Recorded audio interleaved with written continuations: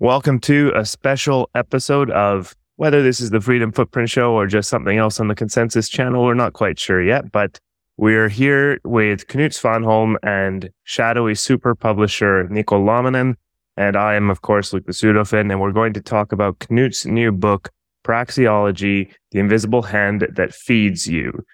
Knut, take it away. Well, good to be here, Luke, and good to have Nico here too. Nico had a huge part in making this book happen. This is, as you said, my latest book. Where is it? Over here. You got it. I started writing this in December, and we finished editing it just a couple of weeks ago. I don't know where we are. We should tell people what date it is. This is the 9th of April. So we're doing this. We're pre-recording this because I'm pretty busy here in April and May. I'm going to Sydney first, and then to Stuttgart, and then to Miami, maybe to Munich, and then Prague. So I'll be doing my whole pinball routine, bouncing across the world. So we thought we'd talk about this book, but it could be good to know when we do this, because the product isn't finished yet, is it, Nico? We're almost done. We're like 95% done at this point. Wouldn't you agree? Yeah, at least. I mean, it's you said you started in December. It's been progressing pretty quickly, and a huge shout out to Mel Schilling as well, who's been co-editing the book with me.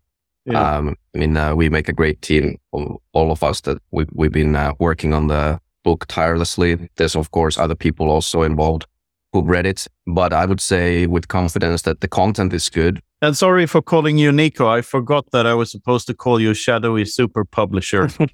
That's all right. You have your shadowy super publisher outfit on. Yes. For those of you who don't know, this is Nico. He's my boss. That's Stop saying that. All right.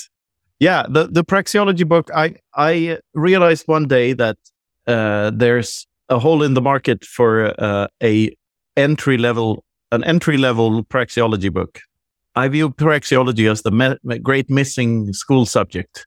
To me, like deep diving into the works of Ludwig von Mises and Murray Rothbard after having fallen down the Bitcoin rabbit hole was very, very eye-opening, and I just couldn't stop reading. And I know that a lot of other Bitcoiners have had the same experience, but there's no real entry-level book. Human Action, the Bible of praxeology, is like 400 pages long and not very accessible.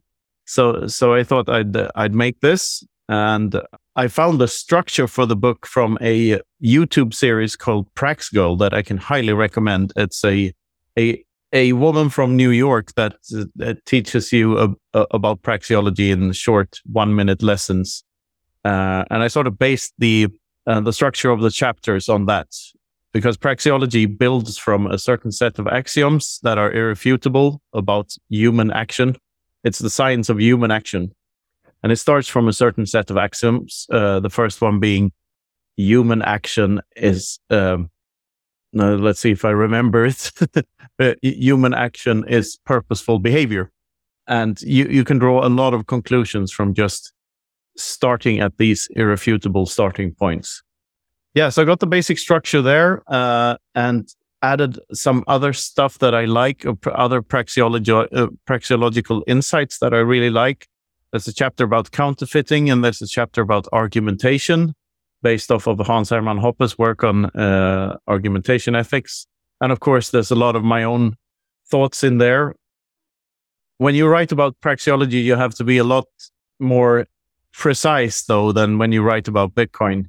And you can't really just grab ideas out of thin air and see where they lead you. You have to be more sort of rigid in your thinking. So it was pretty hard to write. Something happened, though, midway through the process when we realized that a lot of the examples in the book are from Robinson Crusoe. There's a concept called Crusoe economics, and it's about when you build insights about economics up from the ground by studying Robinson Crusoe and his time preference and what happens if he engages in labor for a long time and then leisure and whatever. And then you only after you've studied the basics about the individual and the individual's subjective values, you add Friday to the mix and see what happens when they start trading with one another. So I realized at some point that I could use Robinson Crusoe as like a theme for the book, and that most of the examples in the book would be Crusoe themed. So I did that, and we rewrote a lot. And then Mel Schilling was who's the original editor. I've been working with Mel and Nico before on the Everything Divided book, for instance. So I first did a editing round with Mel and then one with Nico, where we sat down with each chapter and just tried to make each section a little better, because we want this book to be a real good one. So I would say Nico is and Mel are borderline editors now, borderlining co-authors, but you're too kind, sir. But I really enjoyed the process. Like sometimes we would get into like really almost heated arguments over some little passage on the book where we disagreed, and then I guess we just learned how to move on with our disagreements. At one point, I remember he said like, "This is not an argument. This is abuse." Yeah, exactly. And I could almost see the tears in your eyes. There's a lot in the argumentation chapter about the difference between argumentation and mockery, because if the aim of the argumentation is not to get to an agreement of some kind, or if you do get to an agreement, but the deciding party, the party with the power, still chooses to not do whatever you agreed upon, but just do whatever he wants, then that's sort of not an argument at all. It's just mockery on behalf of the slave owner. The slave owner is mocking the slave.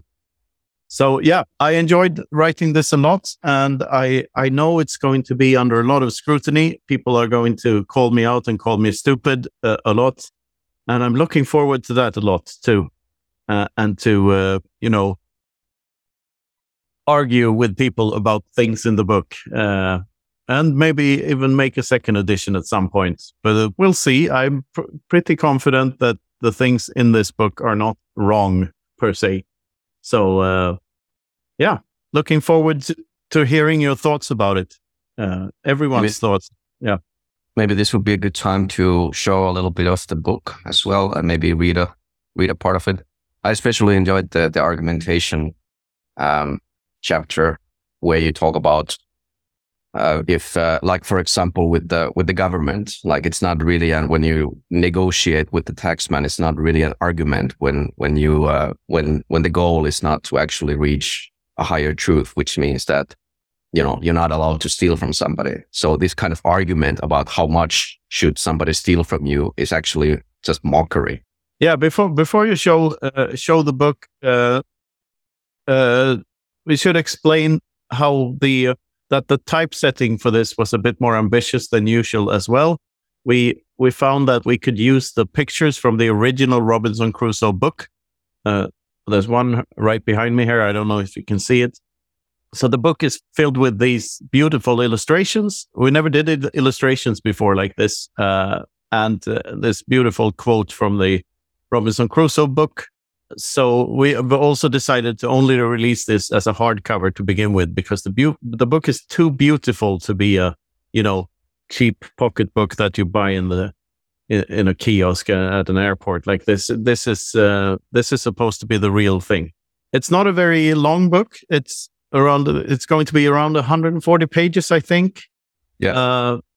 But it will be a beautiful one, and hopefully you'll find it valuable. Yeah, it will be only slightly shorter than Everything Divided by 21 million if you read that one. That's 160, I believe. So I think we're going to hit 140, 160 with about 120 pages of actual content. I think that's the sweet spot for entry-level book. And I just want to say that previously to this book, I've been recommending Henry Hazlitt's Economics in One Lesson to people who want to delve into praxeology and Austrian economics. But this is going to be the new book that I'm going to be recommending. I have full faith that this will be the missing piece in educating people about the science of human action. The only science that is really worth teaching, because everything derives from it. Here's a page from the book. We have a bit of a marked section there. All truth claims are justified and decided upon by argumentation. One cannot dispute this claim, since expressing an opposing view would be an attempt to justify one's claim via argumentation in itself. So there's that. Arguing is purposeful behavior, hence it's a human action. In arguing, people use physical means, notably their bodies, your vocal cords, your tongue, your lungs, to achieve a specific end, an agreement on the truth value of a particular position. So when you argue, you're trying to get to a certain point. You're trying to get to the goal is always agreement. You might not reach agreement, and the truth you agree upon might not be very truthful at all. You could agree that there's a flying spaghetti monster or something, and that wouldn't really make that more true in reality. But still, argumentation is the peaceful way of resolving conflict. The other way you have of resolving a conflict is by violent means. And praxeology can tell us what happens when you choose to use one rather than the other. This has been a great overview so far of kind of what the book is and a little bit about the history of it. Now, can you talk a little bit about the content in a little more detail, maybe a preview of even the chapter titles, that sort of thing? The first chapter is called Action, and it describes what a human action is and why people do what they do, or why, like, praxeology doesn't really concern itself with the whys of why people do things, but instead admits that we all act. One of the basic axioms is man must act, which means that we must do stuff in order to survive. Otherwise, we just die if we don't act. So man must act is one of the axioms of praxeology. And by action, we mean purposeful behavior. That is, that you do something with intent. You find yourself in a state of uneasiness, and you want to relieve yourself of that uneasiness. And you do that by predicting the outcome of an action and what it will lead to in the future. And then you decide what action to take, and you take the action, and you see where you end up after having done it. So, for instance, if I choose to drink a glass of water because I'm thirsty, if I'm thirsty, I'm in a state of uneasiness. So I decide that drinking a glass of water is the highest thing on my priority list right now. I drink the glass of water, and hopefully I'm in a state of less uneasiness after I've done that. So that's an action. And the present in praxeology refers to that entire process. So the present and the past and the future are slightly different in praxeology than in the natural sciences. In physics, for instance, the present is just a point in time, or even a point in space-time. But in praxeology, it is the time the action takes. Like, that's the present. Action, means and ends, returns, labor, capital, time and trade, money, markets, competition, entrepreneurship, progress, prices, purchasing power, time preference, loans and interest, capital theory, counterfeiting, argumentation, and a conclusion. And also, for anybody who's watching, those ISBN numbers are not real, so this is just a draft. Yeah. Like we said, it's 95% done. Almost. Yeah, those are the chapters, and praxeology sort of tells us that human action eventually leads to trade. Every interaction between two human beings is a trade, and therefore it's closely connected to economics. But it goes deeper than traditional economics, and admits a couple of things that traditional fiat economists simply pretend that they're not there. for instance, that all value is subjective, and that there's a difference between a cost and a price. If you choose a certain action, the cost of choosing that action is always lower than the price. And if you choose to not do something like buy a bottle of milk, that means that the cost of buying the bottle of milk to you at that moment is higher than the price of the bottle of milk. So praxeology is sort of like a prerequisite for understanding economics in a true manner, and not just in a looking at charts and numbers manner. Yeah, and I just want to mention that this goes back all the way to Knut's first real book, which is The Sovereignty Through Mathematics. The first chapter there is Everything's a Trade. That really influenced a lot of my thinking. I hadn't read a lot of any praxeology book before that. So that was actually, funnily enough, the first touch to praxeology. And it still rings true to this day. And I'm super happy that we got to do this project together, and that we can now actually delve a little bit deeper to what that means, that everything is a trade. And one thing that you go through in the book is that everybody's a profit seeker. Maybe we should go into that a little bit, because that's something that is often misunderstood when you talk about profit seeking, like this kind of like socialist mindset that you're not allowed to, especially in Nordics, like, where we're familiar with that. Like, you're not allowed to seek profits, so or is somehow frowned upon. But if everything is a trade, then what drives us is the profit that we seek from it, which is alleviating the felt uneasiness. Yeah, and it's important to remember that profit is not a monetary term. It's a psychological term. You can either profit from an action or lose from it. Like, we're all seeking profit. That is, we seek to end up in a state of less uneasiness than we were previously in. That's all profit is. Like, we want to maximize. How shall I put this? We want to get closer to our goals, our desires or our ends. A human action is seeking an end through a set of means that you choose, and means and ends. It's what it's all about. And money is a very powerful means to a plethora of ends, but it's not the only means we have to reach an end. And we have to take we have to consider it as just one means among many. Talking is a means to an end. Arguing is a means to an end. So yeah, there's a lot to unpack there. Yeah, and I think a lot of people confuse the ends and means, and they start thinking that if you're profit seeking, then money is actually your ends, when actually it's just the means. Like, if money is your ends, what are you going to use that for? Yeah.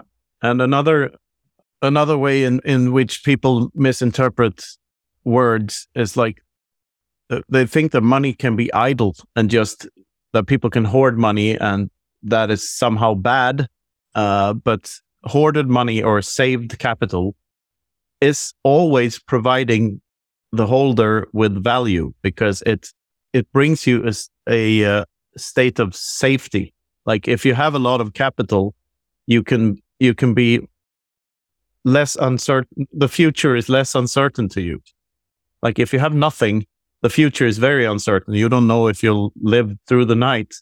But if you have a lot of capital, your chances are higher that you'll survive the night. So money saved is providing its owner with a service at all times. So there's no such thing as idle money. And neither is there such a thing as a circular economy. Praxeology shows us how everything's connected, and every human being is connected somehow. The economy encompasses everything. And also, there's no such thing as money in circulation, because it always belongs to someone. At each point in time, there's a certain owner of everything. And also, we go into the differences between ownership and possession in this book, and a lot of other praxeological concepts. I shouldn't spoil the whole thing, should I? Let's not go through all of it. But yeah, that was funny, the circulation part, because I think that was like one of the moments in the editing process, once you said that, and we realized that we have to change all the words of that mention circulation in the context of money in the book. Yeah, we found the word circulation. We were contradicting. Yeah, contradicting ourselves. I would go as far, like, this is not a Bitcoin book, let's be clear. Like, this is a Praxeology book. Bitcoin is not even mentioned once, even though there's in the cover, there's Bitcoin orange. We can talk about that later. But I would go as far as to say that understanding Praxeology is prerequisite to understanding Bitcoin. Like, there's too many people who are in it for tech. Like, it's not a technology. Bitcoin is, sure, I mean, you can say that it's an information network, and it has nodes and it has computers, and it's a technology in that way, but it's also much, much more. It's something that, like Satoshi said, there's really nothing to compare to. And I think that's a fallacy that a lot of people fall into. They start comparing it into stocks or money or whatever, technology, and it's none of those and all of those. So maybe go into that a little bit. Yeah, I try to not mention Bitcoin at all in this book, but I guess I mentioned it in this interview. But that's one of the things I set out to do when writing the book was like, I'm not going to mention Bitcoin once, because I find the creative process to be easier if you set some limits to what you can and cannot do. Because then you force yourself to think in other ways, and that somehow makes the process easier. Maybe a little bit about kind of how it came together in such a short time, and a bit about the editing process, how that went. Yeah, I have a friend. I have a friend here down here in Spain who has an apartment, and he was, kind enough to lend me this apartment so that I could sit in this apartment and write the book, and not have my kids and my wife around to ask me stuff all the time. So I had some time by myself, and it's always good to like zone out when you're trying to write something, because you sort of need that peace of mind. And as soon as you get interrupted in the process, it gets very hard to find your way back. But so the writing process was pretty smooth. But I think that the book really came alive in the editing process, and also when we decided to, or when I decided to put Robinson Crusoe everywhere instead of Alice and Bob. But the editing process, we spent like on average 2 hours on each chapter, I think, Nico, just reading through the entire thing and making sure that every sentence was the best it could be. So yeah, basically the process was that we would spin up a Zoom call. We would open the cloud document, looking at the same thing, and then Knut starts reading through it, and then I'm like, hold on a second, that sounds stupid. Like, let's try to work on that. Like, that doesn't work, and then we would go into this if an argument, and then come up with some kind of suggestions, and then move on. Yeah, and we haven't killed each other yet, so I guess it's that was really educational process, actually. Sometimes it's annoying when somebody's saying like, no, that's shit. Like, of course it is. It's super annoying, but I think we did good. Yeah, and I think it's educational for both of us, because like, for one, just having fresh eyes on it and someone coming up with better suggestions, that's good in itself. But also when you have to like defend a standpoint, or you have to steelman your arguments, that's how you learn. Or that's a very powerful way of learning something, is to try to argue for it or try to argue against it. And you have to argue with yourself, and you have to really dissect a proposition to see if it's correct. And when writing about human action, you'll have to like really walk through it in your head, so that you're not saying anything that contradicts itself. So a very very rewarding process, I would say. And there's we should say something about the foreword. The foreword is being written at the moment by Rahim Tagisadegan. I hope I didn't butcher his name too much there. I've been trying to learn how to pronounce his last name, but I'm very proud that he said yes to writing the foreword. He's one of my favorite Austrian thinkers out there, and he's also in the Bitcoin space and a very friendly guy. So very happy about that. let's talk about the cover. Yeah, the cover. Yeah, I think we're both extremely proud of it, so I want to mention it. Yeah, you want to screen share the cover, maybe? Oh, sure. Yes, we can see it behind you, Knut. Yeah, but we should. So we can actually do the. Actually, I already have the text. Actually, Nico says actually all the time. Yeah, I love I'm an actually maximalist. There you go. The story about the cover is that I just made a draft. I had this idea in my head about mostly about like the font, but really nothing else, and just tried to find a picture and found a picture of a scale that I sort of liked. That was just an outline for a cover. And then you came up with the idea that there should be something in the scales, and we riffed on that for a while. And so all of a sudden came the idea that an apple and an orange that says it all. So it's apples and oranges. Praxeology is all about differentiating between apples and oranges. What constitutes a homogeneous good is also a subjective thing.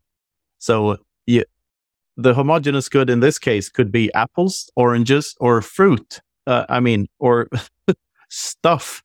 What do I know? Like, it's up to the buyer of the product to come up with what homogeneity means to them. That's also a big part of praxeology.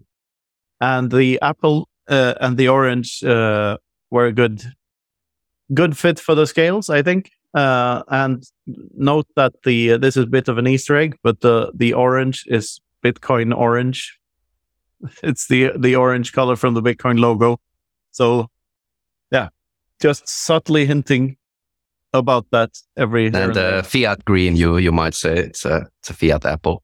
Yeah, I really love this. Like, this is really perfect. Like, it's one of those moments when you see something and then you can't unsee it. Like, it's just too perfect.